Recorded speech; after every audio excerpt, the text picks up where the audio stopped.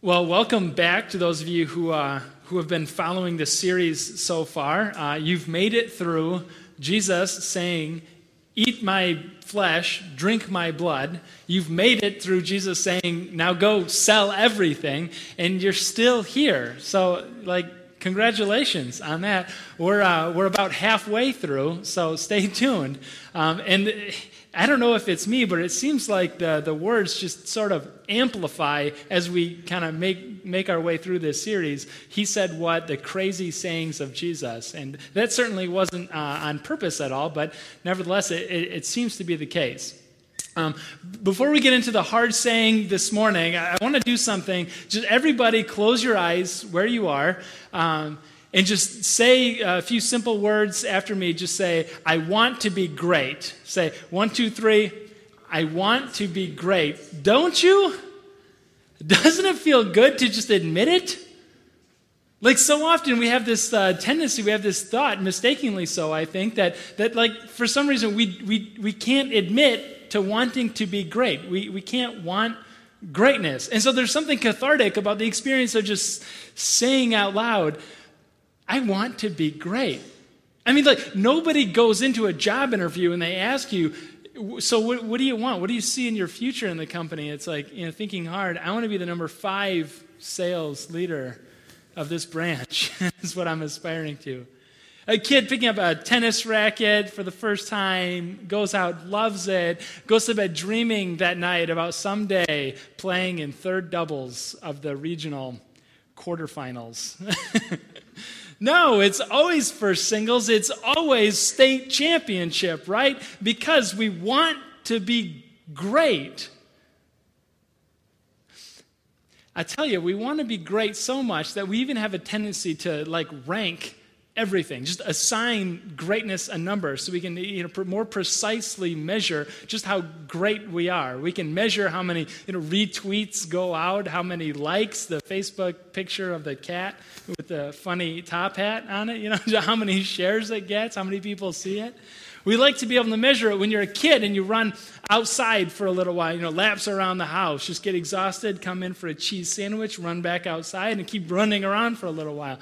When you're an adult, you have to quantify the fun, and you have to wear one of the smart watch with the GPS tracker just to know how far you've run, how fast you've done it, so you can assign a number to your fun level. Guilty of it myself. No, we want to be great. That's true. Now, the mistaken notion, I think, is that for some reason when we come to church, we get the sense greatness is now frowned upon, that we shouldn't want to be great, that what God really wants for us is to aspire to mediocrity. We shouldn't excel in anything one way or another, but we should all just kind of mellow out and be sort of blah. I don't think that's the case. I don't think that's the case because we go to a place in the Bible where the disciples are arguing about greatness. First verse, indulge me here, on the back of the flow sheet, also on the screen behind me. Just the first verse of 9 of them here. "At that time, the disciples came to Jesus and asked, 'Who then is the greatest in the kingdom of heaven?'" They want to know. Now, I just want to point out something in here that Jesus does not fundamentally disagree with their premise, right? What we're going to see in just a minute is that this Jesus is not going to shoot right back to them. You know what? Your problem is all wrong. You shouldn't want to be great and mix it up. No, that's not what he's going to do. He's going to do something interesting. We've come to learn that about Jesus so far. He's going to turn it around, but he doesn't deny the fact that they should want to be great. He just tweaks it a little.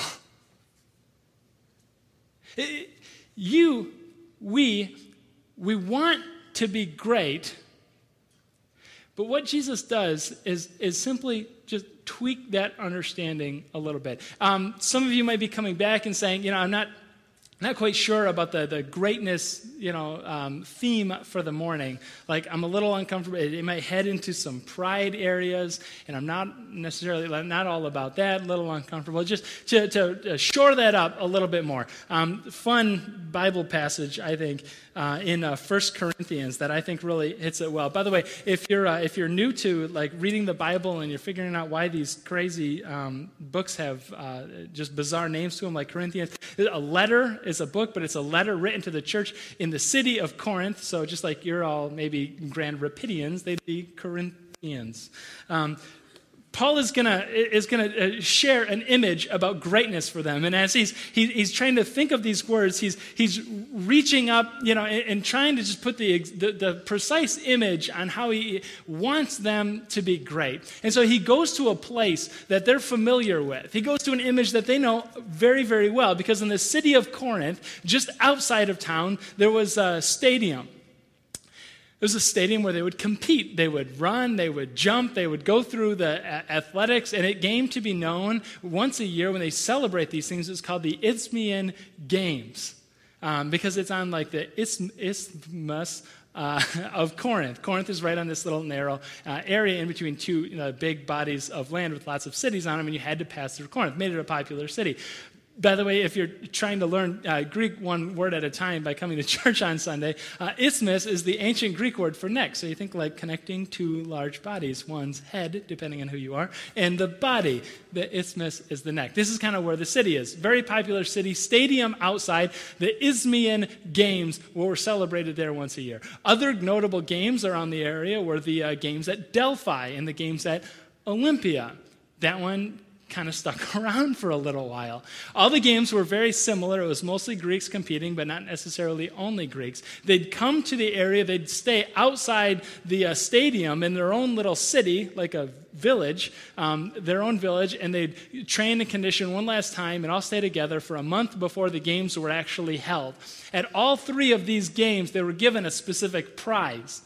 At the Isthmian Games, they were given celery if they did a good job. They won whatever competition. And by the way, it wasn't just athletics, but it was music and drama along with it. But if they won the competition, they'd weave these celery branches together and place that crown on somebody's head. Later on, it became pine branches that they weave together and lay on the head, along with a cash prize. At the games in Olympia, they would weave together the laurel leaves that you see on the boxes of Little Caesars, and they would lay that on somebody's head as a way of saying, congratulations, you won. This was the prize that everybody was after.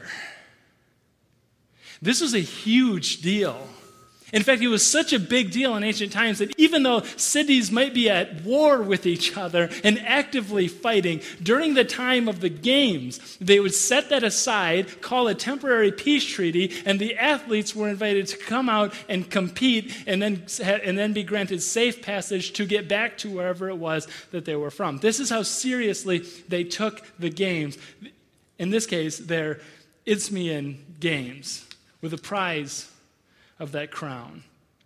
Paul, looking for an image of greatness, is trying to inspire these people to live more like Christ and to love more like Christ. And he says in 1 Corinthians to the Corinthian people in chapter 9, he says, "Do you not know that in a race all the runners run, but only one gets the prize? Run in such a way to get the prize." I have a feeling he's not talking about a participation ribbon, right? Like he wants to inspire these people toward greatness, to excel in something. Run as if to get the prize. Later on in the book of Revelation, chapter 2, we covered it in a series earlier this year in January called The Christian Atheist, based loosely on a book by that name. But the idea of Revelation chapter 2 is there's an angel in heaven who writes down to this church and says, you know what, you're hot nor you're cold. You're like this tepid in between, and it's disgusting and it's lukewarm, and I'm about to spit you out of my mouth. This image that we came from, it said, you know what, if you don't excel one way or the other in nothing, it's disgusting and it makes me want to vomit. So be great. Even the idea of what it means to be a student, what it means to be a disciple of Jesus or a philosopher or any other wise person, meant setting aside everything that you were to become exactly like your leader, your rabbi, your teacher, your philosopher, your wise man that you're following. Be great. By the way, if any of you have come here today with that in mind, that you desire to follow Jesus, to be a student of his, to be his disciple, and he is your rabbi, what you're aspiring to is nothing shy than being exactly like Christ. If that doesn't scream, be great, I don't know what does. Now, when the disciples come to him and they say, Jesus, tell us, who's the greatest? And they have something in mind. Because they've got insider information about Jesus. Is that they have believed, rightly so, and they have bought into, rightly so, the fact that their rabbi isn't just a rabbi, their rabbi is a king. He just hasn't been crowned yet. And they know something about kings because they've been ruled by kings. And as far back as anyone can ever remember, there has always been a king. Whether it was the king of the Romans or the Greeks or the Assyrians or the Persians or the Babylonians, for as far back, there's always been a king and there's always been a kingdom. And there's always been farmland and crops and cities and vineyards and people, and all of it needed a ruler. And so the disciples know if there's a king and there's a kingdom, there's probably a court. There's probably trusted advisors along the way. There's probably people who got in on the ground floor, believed early like they do for Jesus. And now they're arguing, okay, when we line up at the table, Jesus, who gets to sit closest to you? Which one of us is going to be your right-hand man? Which one of us is going to be the greatest when you set up your kingdom? And he doesn't deny them. He doesn't shut down their desire to be great. What he does instead is something bizarre. The next few verses, verse 2. So he called a little child whom he placed among them, and he said, truly I tell you, unless you change and become like little children, you will never enter the kingdom of heaven. Therefore, whoever takes a humble place, becoming like this child, is the greatest in the kingdom of heaven. And whoever welcomes such a child in my name welcomes me. He doesn't deny that they ought to want to be great. He just says the path to greatness doesn't necessarily lie where you think it does. The path to greatness lies in becoming like one of these kids. Now, we have sort of a disadvantage when we look at a story like this. We have a disadvantage because when we come into a story where Jesus brings this little kid up on stage, I imagine the kid as just, cute as can be. He's like patiently sitting there, like looking out at, probably terrified because this has never happened before, but so scared that he's not loud, that kind of thing. And Jesus says, this is your role model. This is what to aspire to. The disadvantage that we have is that the image when we think of as kids is like, oh, it's adorable, and we call our kids like precious and cutie pie, and we generally like children. If you've got a 3-year-old at home, this may not apply to you. I hear that you'll get there again at some other point, but generally we really like kids. So it doesn't seem entirely bizarre for Jesus to call a kid up on stage and be like, this is greatness. This is what to shoot for, like innocent and adorable and cute. It's a little weird maybe, but like I said, that's our disadvantage. Back then they had a very, very different view of children in the household. Because most households couldn't support very many kids. Most households operated on a scarcity of resources. And so one more kid that comes into the house This isn't going to pay off for a long, long time. And it's just one more competitor for the family's resources. We only have a fixed amount of time and of finances and, just to be blunt, of food. And every time one more comes in, it might mean that somebody else doesn't get enough. And so their view of children, whereas a long investment, we'll say, and only the choicest investments were chosen, were opted for. What this means is that in that day when a baby was born, they'd take the baby and they'd lay it before Dad's feet. And Dad would have a chance to choose. He could either pick that child up and symbolically telling the community that this is now his, he's welcoming it into his house, and he'll do what he can to support it for however long he can. Or he could walk away. And the child would be brought outside into the woods or outside on a bluff somewhere and be left. If there was anything at all atypical about the baby that was born, Dad would walk away and try again with the next one. I can't describe to you the tragedy that was involved in first century times when it came to having children. A famous philosopher wrote lots of sayings, lots of books. Seneca, his name was. One of the sayings that he had, one of the things he wrote down, was just making an observation about how they ran their local economies, their households. He said, "We slaughter a fierce ox. We strangle a mad dog. We plunge a knife into the weakest cattle. Children who are born weak or deformed, we drown."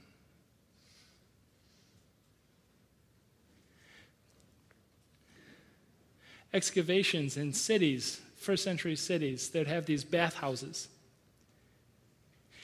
They're structures built on running water, a city that's built into the hillside, and so there's a man-made canal or maybe a natural river running down. And so there's a citywide sewer system, essentially. Excavations, centuries later, they dig these things up, long time dried up, and they found bones of children, of girls. Like I said, I cannot describe to you just how little value children had and what a statement it would make when Jesus finds a little one and brings him up in front of everybody and say, "This is not a charity case. This is something to aspire to."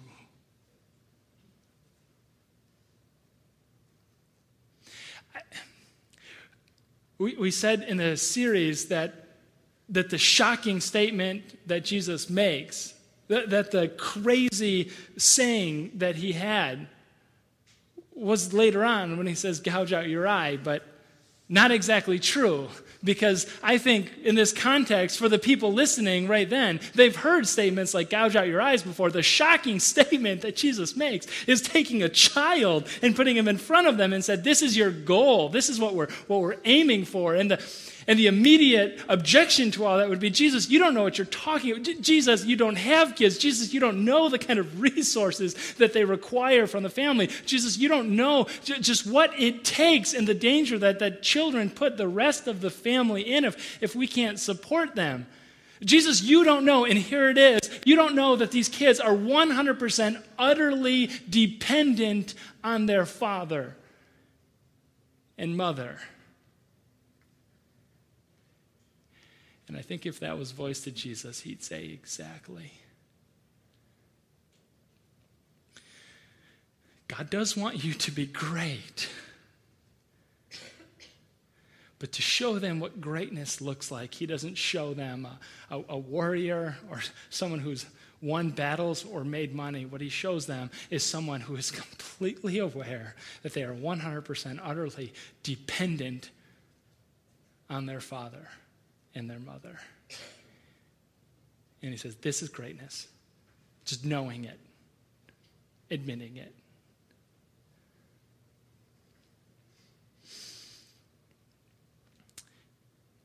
And then he goes on and makes kind of a bizarre next line.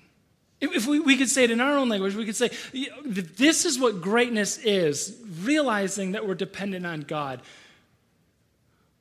What detracts from our greatness might not be what you think it is. Let's read together the next line here. Verse 6, if anyone causes one of these little ones who believe in me to stumble, it would be better for them if a large millstone were hung around their neck and they were drowned in the depths of the sea. Woe to the world because of the things that cause people to stumble. Such things must come, but woe to the person through whom they come. If your hand or foot causes you to stumble, cut it off, throw it away. It's better for you to enter life maimed or crippled than to have 2 hands, 2 feet, to be thrown into eternal fire. And if your eye causes you to stumble, gouge it out, throw it away. It's better for you to enter life with 1 eye than to have 2 eyes and be thrown in the fire of hell. By the way, we look at that and go, you know what? Never heard any stories of any of the disciples or following Jesus cutting off their hands, gouging out their eyes, and we know that they were all sinners, that they all stumbled. So I guess Jesus was just exaggerating, and we can kind of chalk it up to using a literary device here and move on. I just want to make something clear, that Jesus is not exaggerating. As crazy as that sounds, I don't think that what he's doing here is coming over the top at all. I mean, he is employing a rhetorical device. He is not suggesting that we do maim ourselves, as none of his disciples did. That's true. He's not exaggerating, though.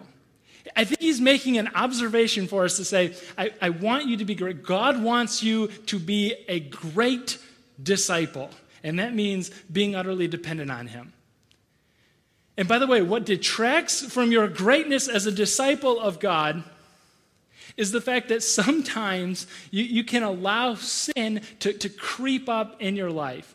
And the language here is of stumbling, is of tripping and falling down habitually over and over and over again. Now, it's easier to see, and I think this is why he says the millstone part, it's easier to see in other people than it is in ourselves, right? You can kind of see it in somebody else, that person really struggles, with X, Y, or Z. I can notice that immediately. They, have a little harder time. When it comes to me, it's a little bit more gray area, but I can see it in somebody else. So he starts off noticing that in somebody else. If somebody causes one of these kids to stumble, if someone causes one of these kids to be put on a trajectory that their life starts to look more like hell than heaven, it would be better to just end it there than to let that continue. And end it there by tying a millstone around their neck and throwing them into the water. I wanted to bring one of these millstones on stage, to say I'm thinking about this hand tool in a kitchen, maybe not a kitchen drawer, but maybe the pantry down below, and you grind up wheat with it to separate the wheat and the crunchy outside stuff. And this, household item, that's true. When it says large millstone, what it actually says is a donkey millstone. So, not the household version. We're talking the commercial variety of millstone. We're not talking a few pounds. We're talking a few 100 pounds. Think large wheel, which has a bar attached to it, and then, like a fulcrum. That's probably not the technical language here, and then the donkey on the other side, and then the donkey would just walk around in a circle, and the wheel would just grind up, and it'd be a couple of guys like putting the wheat in the way of the millstone. And like 300 pounds, I thought, maybe if we had a permanent location, we could like bring that in. No. A point is, easier to see in other people. Like you lead a child away, this is what ought to happen. It'd be better. And he goes, by the way, it's not just true for somebody else. What's true for you is true for me. What's true for him is true for her. I'm not making an observation, or I'm not making an exaggeration when I say that it would be better. Heaven with one hand is better than hell with two. It's not exaggerating. That's just outright true. Getting there, though, I think why the disciples didn't lose the hands, that's somewhat obvious, right? That my hand doesn't cause me to sin. You gouge out one eye, and whatever it was that you were looking at that caused you to stumble, that caused you to trip up habitually, you gouge out two eyes, you might have some remedy, but no, one eye, that's not going to solve anything. That's not going to fix anything. Just not an exaggerating. It'd be better to surgically remove whatever it does, whatever it is that does cause you to stumble. I think for everybody it's different, right? But just imagine, like, wait a second, no exaggeration here. What is it? What is leading me away from God? What is leading me down a road that just I have no business being down, and that's going to make my life look more like hell than heaven? Is it possible that there's a relationship in my life that's just nasty and toxic, just like gossip and just competing 24/7? Just one of these like enemy kind of things, but you just can't stay away. Is there a relationship in my life that is just so toxic that frankly it just needs to be removed, cut out, even as painfully as it can be? Is there a technology? Is there a technology that, just honestly needs to be removed? It needs to be cut out. Is there a habit? Is there a disposition? Is there a way of reacting when you get some kind of news, any kind of news, and you immediately go into this place that's ugly and nasty, and frankly, it has no place in the life of God, in the grace-filled life, and it just needs to be removed? It's not an exaggeration to say, heaven without it, isn't it better than hell with it? It is. Then what does that life look like? Could you just imagine for a minute, with divine intervention, there's no way of getting around that, but just being graced with God's Holy Spirit to have the courage to make that removal of whatever it is inside of each of us that just has no place in the kingdom of God. What does life look like when we start cutting those pieces of life off that don't belong? What does life look like? What do people say about how you go to work and the integrity that you have in selling this, that, or the other thing? What are the observations that people make about your family when they can see whatever doesn't belong gets cut off and removed? Here's the one. What does it do to the influence that you have over people who don't know Christ when they can see you constantly removing any area of your life that doesn't look like his? I don't think it's an exaggeration to say may just change someone's eternity, even your own. Let's stand up so you can pray for you this week. Our gracious Heavenly God, you have laid before us this week a challenge to cut off whatever doesn't belong, whatever areas of our life that don't reflect your greatness, Lord. It's what we desire is to be like you, is to be great and great disciples. God, help us to lean on you with every fiber of our being, at least this week, so that, Lord, we can be closer to you and we can lead others closer as well. In your name we pray. Amen.